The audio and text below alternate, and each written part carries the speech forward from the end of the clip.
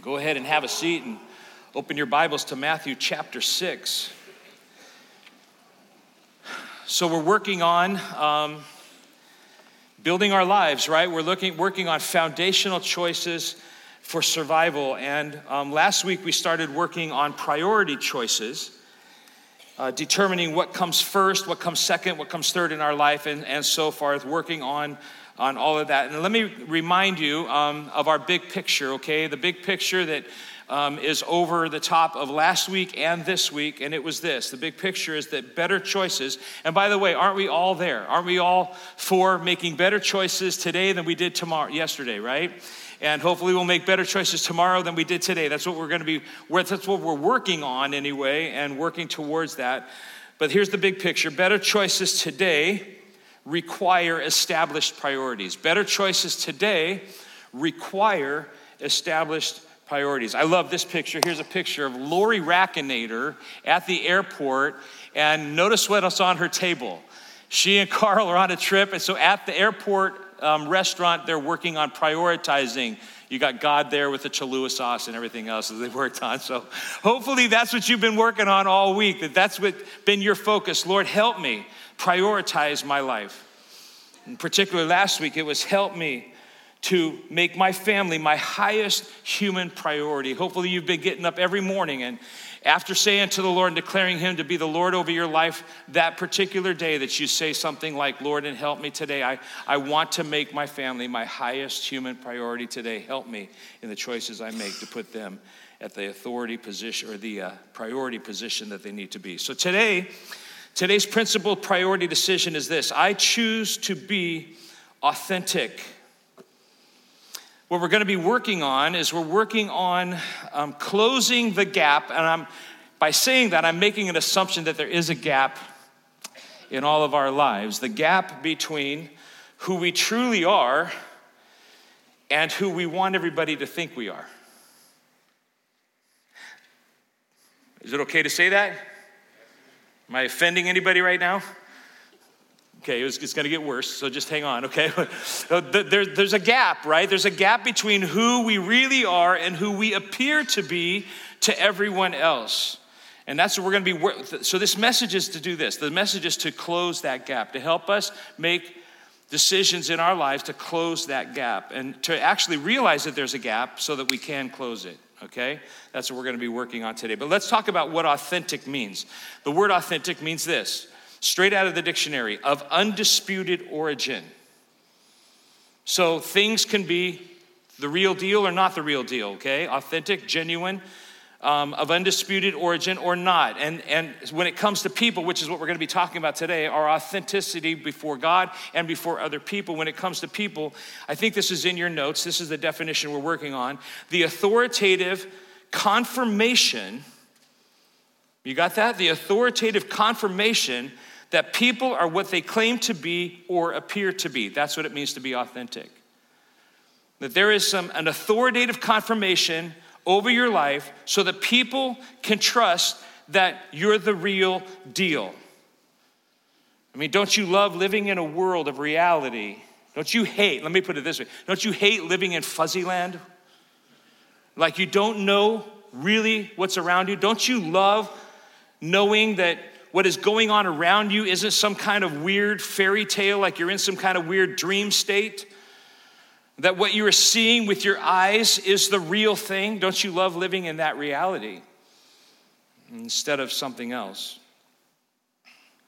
In fact, do you remember what it was like particularly when you were young? And I'm going to be sharing out of some scars from my past, from when I was a child. I'm going to be sharing some things with you that have just really messed me up in my adult life. Do you remember how it felt, like some of the first times that you had an awakening to the fact that what you thought was real was really fake? And how disappointing that is, and how hurtful that is, and how it scars you emotionally. Took me right back to my grandma's house.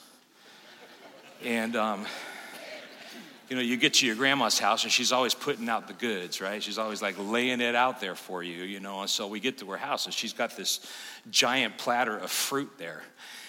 And I was like, okay, this is awesome. And I was hungry. And so I was spying out her fruit platter.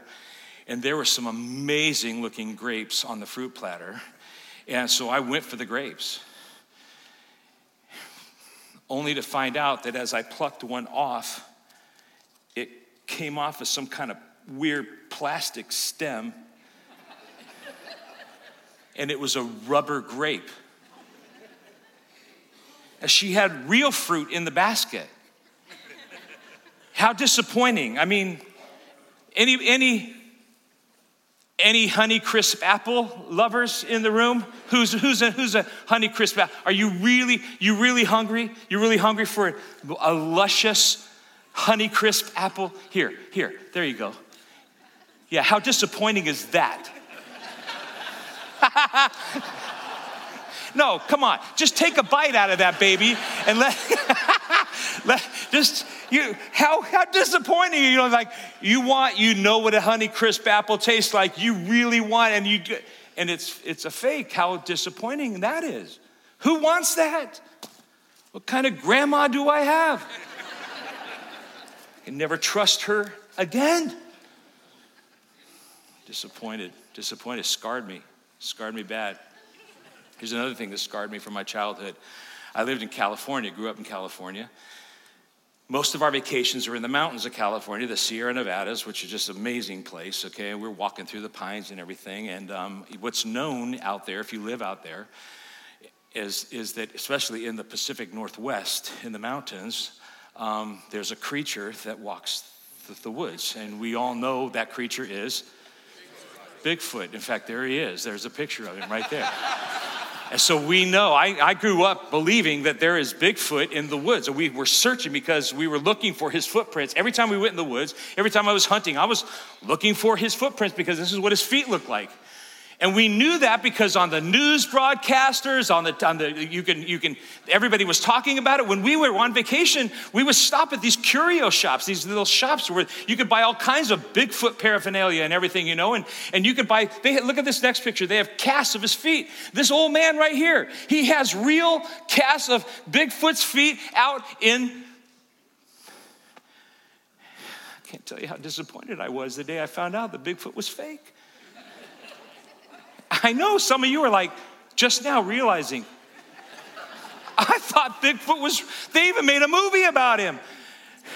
When I found out that there were people that actually took something and made a footprint print and put it on a pole, and they would actually go into the woods and they would stomp in the woods so that people like me would find these giant feet and know that there's how disappointed was I to find out that Bigfoot was a fake.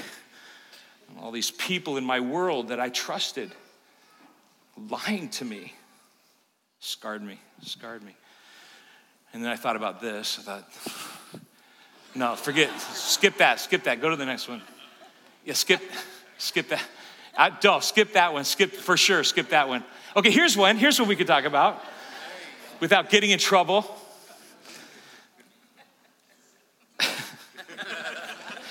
When I was a kid, you had wrestling, where people wore big pads on the sides of their heads and wore some kind of weird looking jumpsuits and wrestled each other. And then you had professional wrestling. How disappointed was I to find out the professional wrestling wasn't.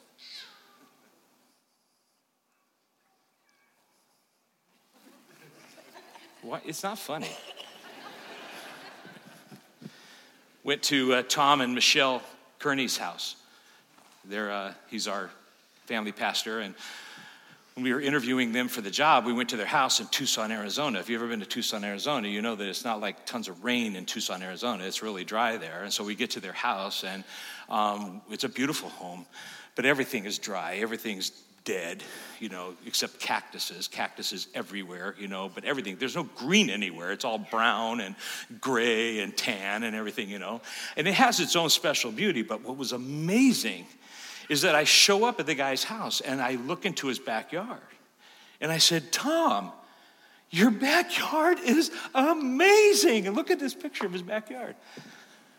Check that out. In a land of dead, this dude has a green thumb and he's able to produce green grass in Tucson, Arizona. Look at this next picture. It's amazing. Look at that. Look at how beautiful that yard is. I'm perfectly manicured. I said, dude, how do you do that? He says, you go down to Lowe's and you buy it in the roll and you just roll it out onto the ground.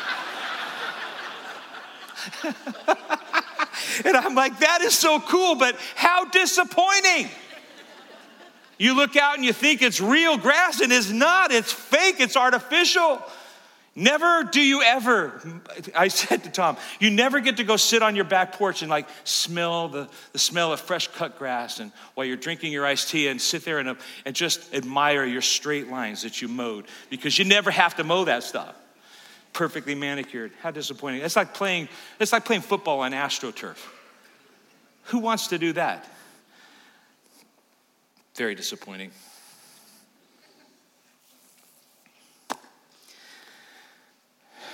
You know what it really, we're goofing around, right? I'm not really scarred from all those things. I was disappointed on many of those things as I was growing up. That's just part of growing up too. You know, you realize things that people were telling you weren't true, lying to you your whole life. But doesn't it really get bad when we're dealing with people? That's when the disappointment really comes. Like my best friend, whenever I was growing up, blood brothers, we literally cut our hands, shared our blood, swore allegiance to each other. I remember him swearing allegiance to me and to the club that we had, because we had built a clubhouse, and to the code. Only to find out he had been consorting with a He-Man Woman Haters Club down the street. And he was a spy in my own club. Of course, it was just the two of us, but I was super disappointed in all of that. How much he let me down. You know, I thought he was my friend. I thought he was loyal, and no, he ended up being something totally different. Kind of like when you listen to a live interview. I don't know if this has ever happened to you, but you know, you have your favorite action hero, you know, and you see him in different kinds of movies, and you just love him in the movies until you watch a live interview and you realize the dude's a total dweeb. And now you can't watch him anymore. You know, like he's been a faker the whole time. He's not who I thought he was. And I had such respect for him, and I had him on a pedestal up here, only to find out you're not really like that. And how disappointed was I when I found all that out. You guys, the looks on your faces are cracking me up right now. How about when you're elected politicians who,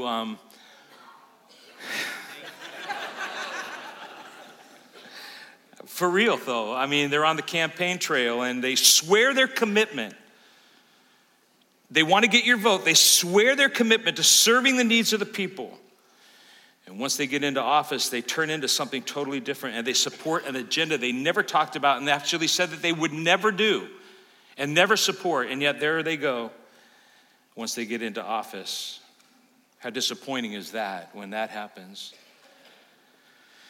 I hate it when that happens. I hate when, and I could go on, and we're getting more and more serious. I don't know if you noticed, but because it gets deeper and deeper and deeper, this thing of are you authentic or are you not authentic? Fake versus the real deal. I hate fake. Wouldn't you agree to me? Would you agree with me that fake is not acceptable? Nobody wants that in their lives. What do you do with fake? You can't trust it, and especially in your relationships and especially in the family of God. How do we deal with fake? You can't deal with fake. It's like a dead end. Well, I want you to know that it's not acceptable with God either. He's not okay with the gap. That's what we're talking about. He's not okay with the gap between what I know to be true about my life and what I try to convince others that I am really like. He's not okay with that gap. God wants his people to be authentic. He wants his people to be sincere. He wants his people to be genuine. The real article the real deal. He wants there to be an authoritative confirmation. Look at it again, that definition on your notes. He wants there to be an authentic, authoritative confirmation that we are who we claim to be and appear to be. So what we're striving for today is the choice to be authentic, to be the real deal, so that what people see is what they really get. So here's the first principle that we're going to be working on. Principle number 1, losers try to impress everyone. Losers try to impress everyone. You can read it like this. If you're trying to impress everyone, you're a loser. Well, that's not very nice, Phil. It's not me, it's the Word of God. I want to show you this. I want to show you from the Word of God, from Jesus' lips himself, that losers try to impress everyone. Matthew chapter 6, verse 1. Matthew chapter 6, verse 1. These are Jesus' words. This is the Sermon on the Mount. And he's talking about what it is to be a kingdom participant, a kingdom person. How do we live? And this is what he says. Beware of practicing your righteousness. So what he's talking about, this beware, is like watch out. This is a big deal. Be on your guard. Watch out. I don't know what your version says, but this one says beware in the ESV. Beware of practicing your righteousness before other people. Okay, so what's he talking about with practicing your righteousness? It's basically this. He's talking about our good deeds. Beware, watch out, be on your guard about doing your good deeds before other people. These are the things that we do that reflect our heart for Christ and his word. This is what we're working on right now in this series. This is what we're actually, every Sunday we come together, we're working on this type of thing right here. We're working on the things that we do that reflect our obedience to all that he requires of us. Things like reading his word and memorizing the Bible. We're all working on that right now. Putting my family first, right? Worshiping with the family of God. Serving the body of Christ. Faithfully attending and investing in my life group so I can invest in other people. Loving my neighbors, right? Loving my enemies. These are the things that we are all working on. These are things that produce good works of righteousness, sharing the gospel with everything. The warning of Jesus is beware of practicing. Be very careful when you're practicing your righteousness before other people. And you might ask yourself the question, I'm asking the question, well, are we supposed to do our acts of righteousness before people or not? That's a question. Are we supposed to do our acts of righteousness before people or not? Or are we supposed to do them in secret? I don't want to answer that because I feel like you're getting me a trap. You're setting a trap for me. Here's the deal, okay? We're not supposed to be secret Christians. We all agree? Okay, no secret Christians, right? And so how does this work? And what is Jesus talking about when he says, beware of practicing your righteousness before other people? Jesus is the one who said, let your light shine before others. This is what he said. Okay, this is Matthew chapter 5, verse 16. Let your light shine before others so that they will all see your good deeds and glorify your Father in heaven. So we're supposed to do our acts of righteousness before other people for them to see it. So what's the big warning here?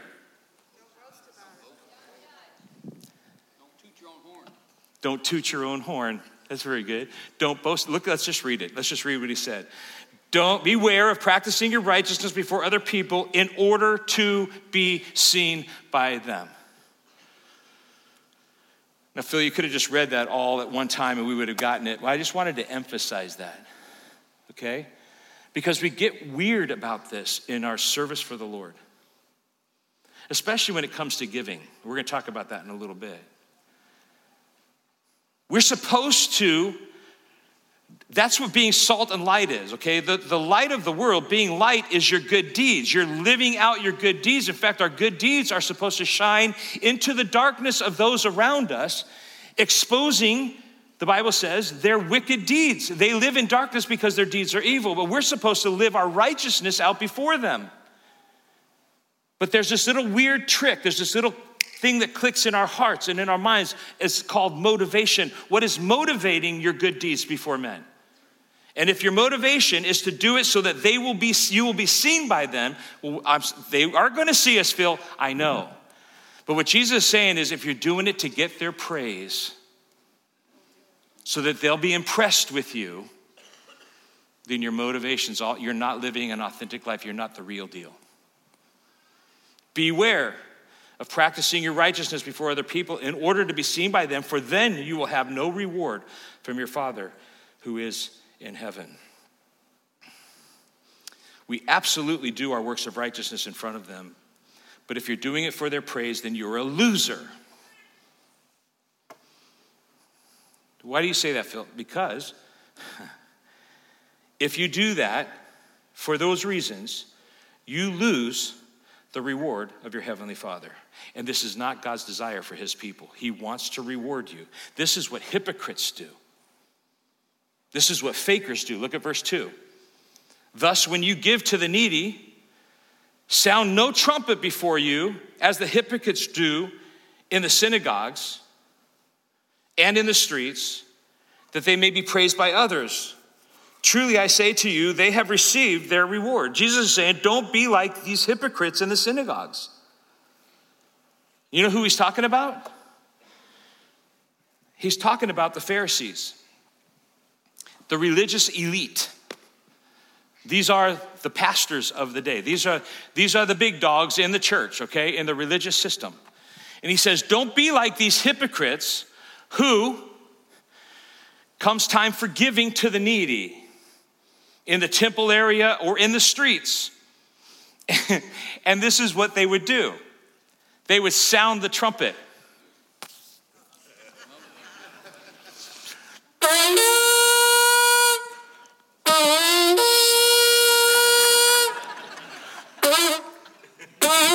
There you go. Now you're looking. Why is he doing? Why are they doing this? Why are they doing it? Everybody look here. Everybody look here. I'm about to give to the needy. You are, because I saw you sleeping right there. I'm about to give to the needy. Here, you're needy. Yes, you need it. Are you watching? Are you watching me? Are you looking? I'm giving it away. I'm giving to the needy. I'm giving to the beautiful.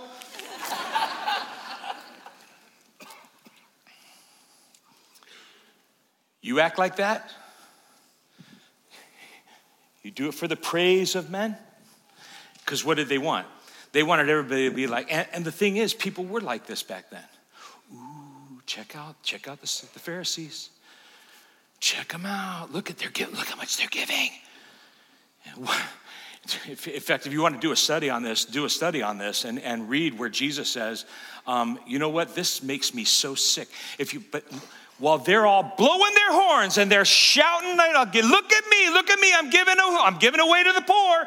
Look at this little widow over here who's giving her 2 pennies that she has left. She's giving everything she has left. What drew the attention of Jesus Christ? Not these dudes. This draws his anger. The giving like the widow is what draws his attention. What he's saying is, don't be like the hypocrites. Don't be like these people, these Pharisees that you guys are all used to. Don't be like that. And if you're doing these things for the praise and recognition of others like the Pharisees, there you go. That's your reward. You're a loser because you lose out on all the things that God had for you in your good works, in your acts of righteousness. Those are now gone. You just forfeited your heavenly reward for the praise of men. And I want to say to you that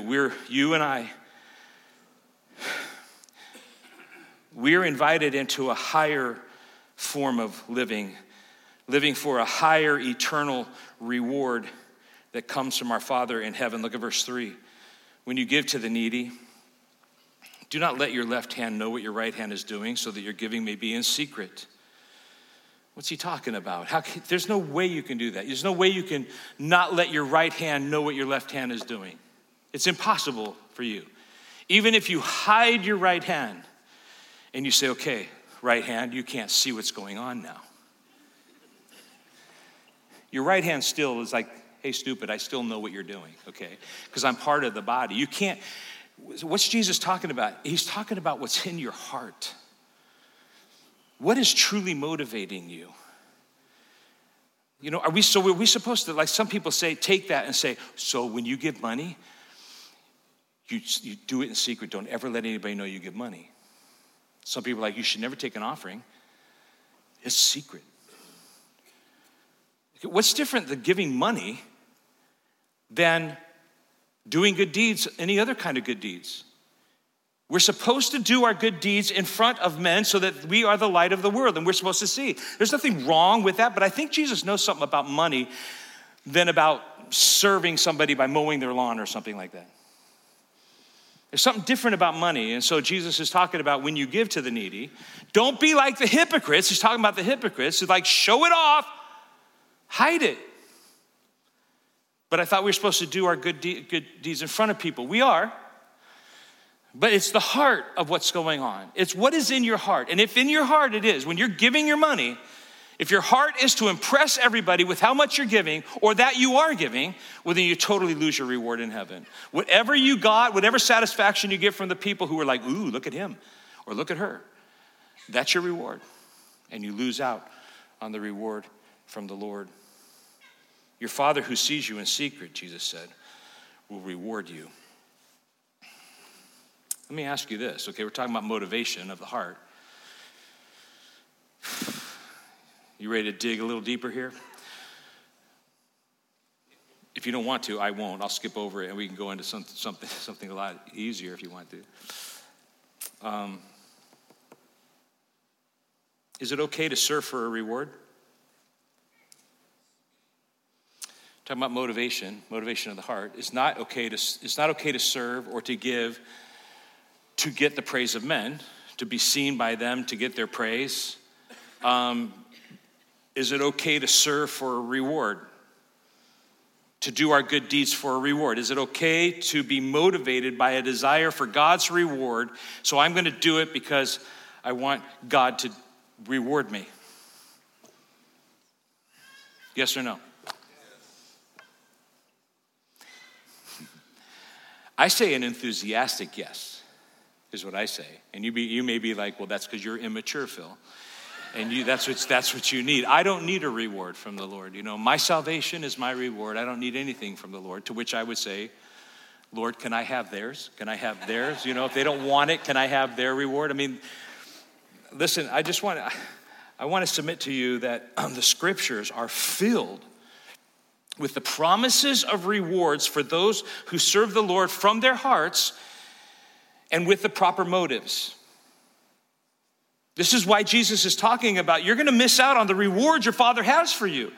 We need to be doing our deeds for the rewards of our Father, not from the reward of the praise of everyone around us and whatever that reward is. The scriptures are full of these. God is actually holding out rewards as our motivation to serve him. He's not like he waits till we do something and then he goes, aha, now I'm going to give you something. No, before we do it, he says, if you will do this, I'll reward you. He holds it out as a motivation to us, just like little kids. And most of us are like little kids. But he holds out rewards like Matthew 5:12. If you suffer persecution at the hands of those who hate you, then great is your reward in heaven. He went on to say in that same passage that if you love those who love you, what reward is there in that? I mean, there's nothing impressive about that. It's easy to love those who love you, but if you will love those who don't love you, and if you'll pray for those who persecute you and hate you, and you'll do good deeds to them, then great will your reward be in heaven. God will reward you for that. Luke 6:38, if you give generously, it will be given back to you in great measure.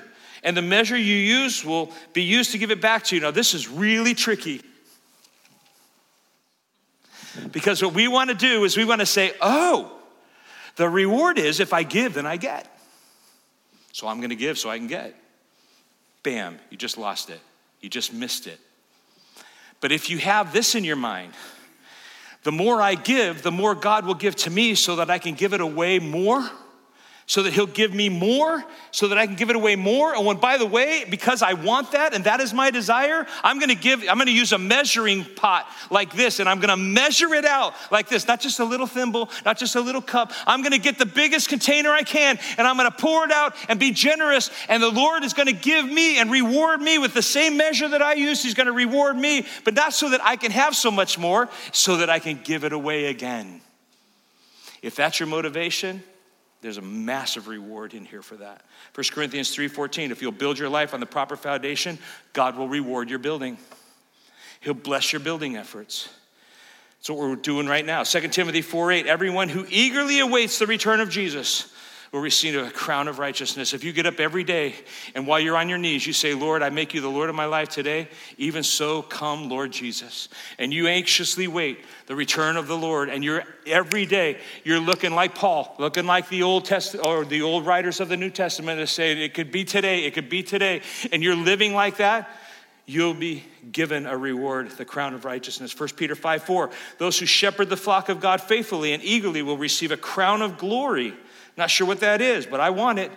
The crown of glory from Jesus himself that will never fade away. Revelation 2:10, those who are faithful unto death will receive a crown of life if you are martyred for the Lord. I want you to see Revelation 22:12. I'm going to have it on the screen here.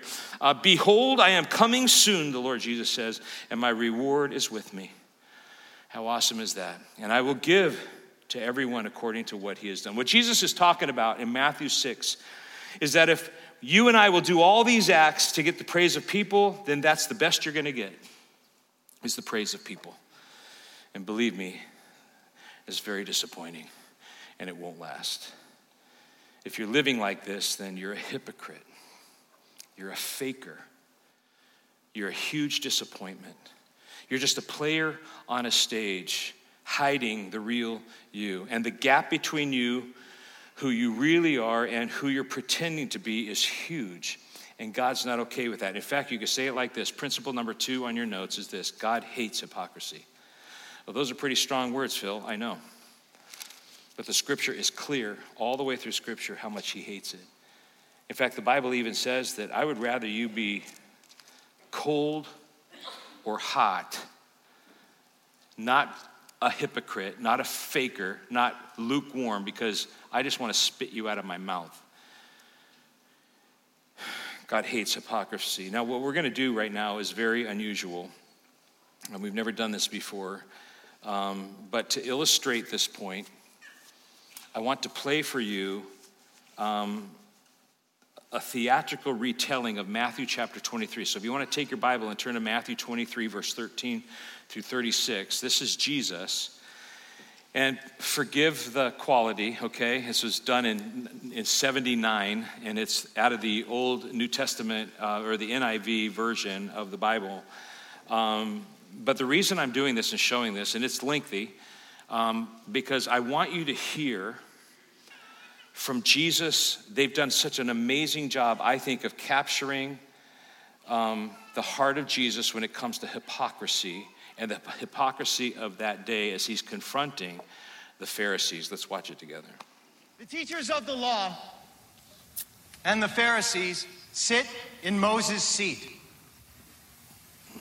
So you must obey them and do everything they tell you.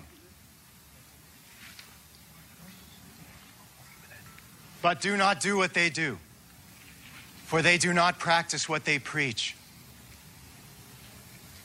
They tie up heavy loads and put them on men's shoulders.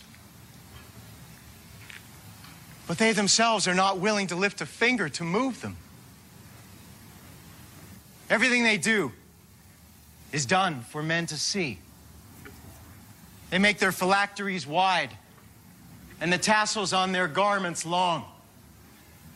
They love the place of honor at banquets and the most important seats in the synagogues. They love to be greeted in the marketplaces and to have men call them rabbi.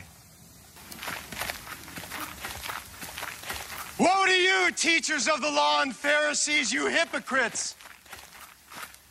You shut the kingdom of heaven in men's faces. You yourselves do not enter, nor will you let those enter who are trying to.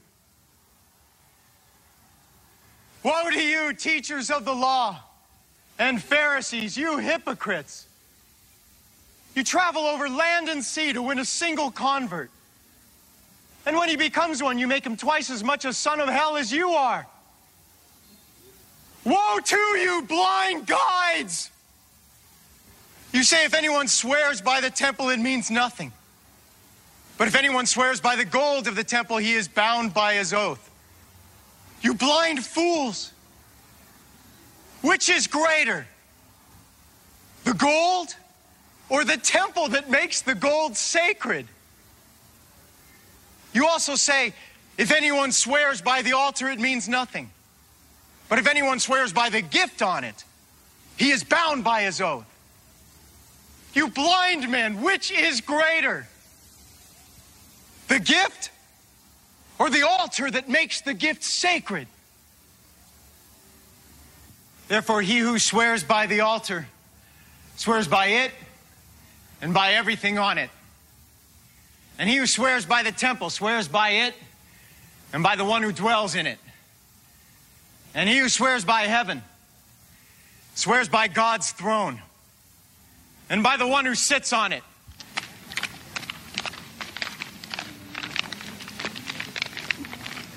Woe to you, teachers of the law and Pharisees, you hypocrites! You give 1/10 of your spices, mint, dill, and cumin, but you have neglected the more important matters of the law: justice, mercy, and faithfulness. You should have practiced the latter without neglecting the former. You blind guides! You strain out a gnat, but swallow a camel. Woe to you, teachers of the law and Pharisees, you hypocrites! You clean the outside of the cup and dish, but inside they are full of greed and self-indulgence. Blind Pharisee! First clean the inside of the cup and dish, and then the outside also will be clean. Woe to you, teachers of the law and Pharisees, you hypocrites! You're like whitewashed tombs, which look beautiful on the outside, but on the inside are full of dead men's bones and everything unclean. In the same way, on the outside, you appear to people as righteous, but on the inside, you are full of hypocrisy and wickedness. Woe to you, teachers of the law and Pharisees, you hypocrites! You build tombs for the prophets and decorate the graves of the righteous. And you say, if we had lived in the days of our forefathers, we would not have taken part with them in shedding the blood of the prophets. So you testify against yourselves that you are the descendants of those who murdered the prophets. Fill up then the measure of the sin of your forefathers. You snakes! You brood of vipers! How will you escape being condemned to hell?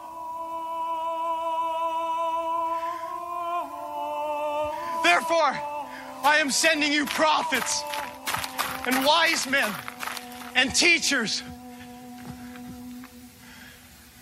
Some of them you will kill and crucify. Others you will flog in your synagogues and pursue from town to town. And so, upon you will come all the righteous blood that has been shed on earth, from the blood of righteous Abel to the blood of Zechariah, son of Berechiah, whom you murdered between the temple and the altar. I tell you the truth. All this will come upon this generation.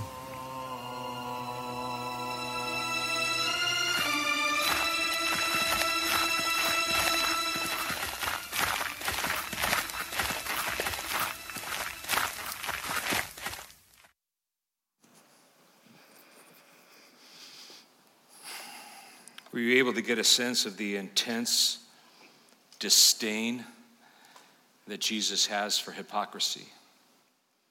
Jesus, who is the very God, who has the heart of God because he is God,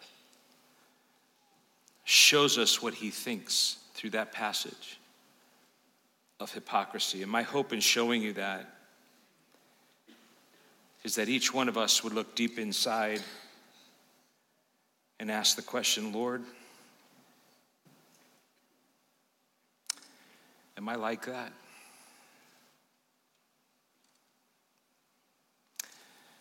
You know, man looks on the outward appearance, right? That's why it's so tempting for us to clean up the outside so that everyone will think that we're something that we're not.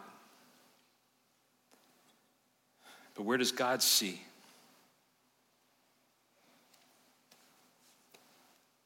He looks inside. God sees the heart. He knows what we're really like inside. And that's what Jesus is after.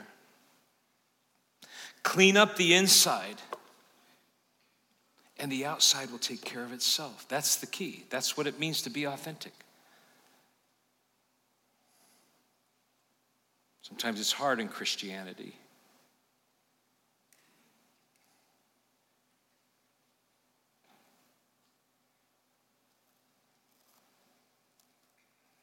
Sometimes the enemy of authenticity is our brothers and sisters in Christ. Sometimes if we really share with people what we really are and do as we're told in Scripture in Ephesians to confess your sin, or in James to confess your sins one to another, we can't be real, Phil, because we'll be judged by the people around us. And so there's an enemy to some of this authenticity. But we can't let that stand in the way of what Jesus is after. If you clean up the inside, the outside will take care of itself. Out of the overflow of the heart, the mouth speaks and the actions come.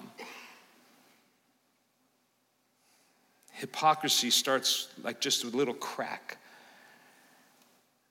that will become, if left unchecked, a canyon of difference between what I pretend to be and what I truly am.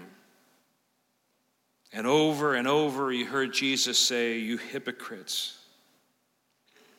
I see what you're like on the inside. And outside you're like this, and oh, how people praise you, but I don't praise you. Because if they could see what I see, they would know that you're really just fakers. Hypocrites. You're just players on a stage. And what Jesus wants from his followers is the narrowing of that gap so that what you see is what you get. That you and I become authentic, the real deal. Because hypocrisy is the enemy of authenticity.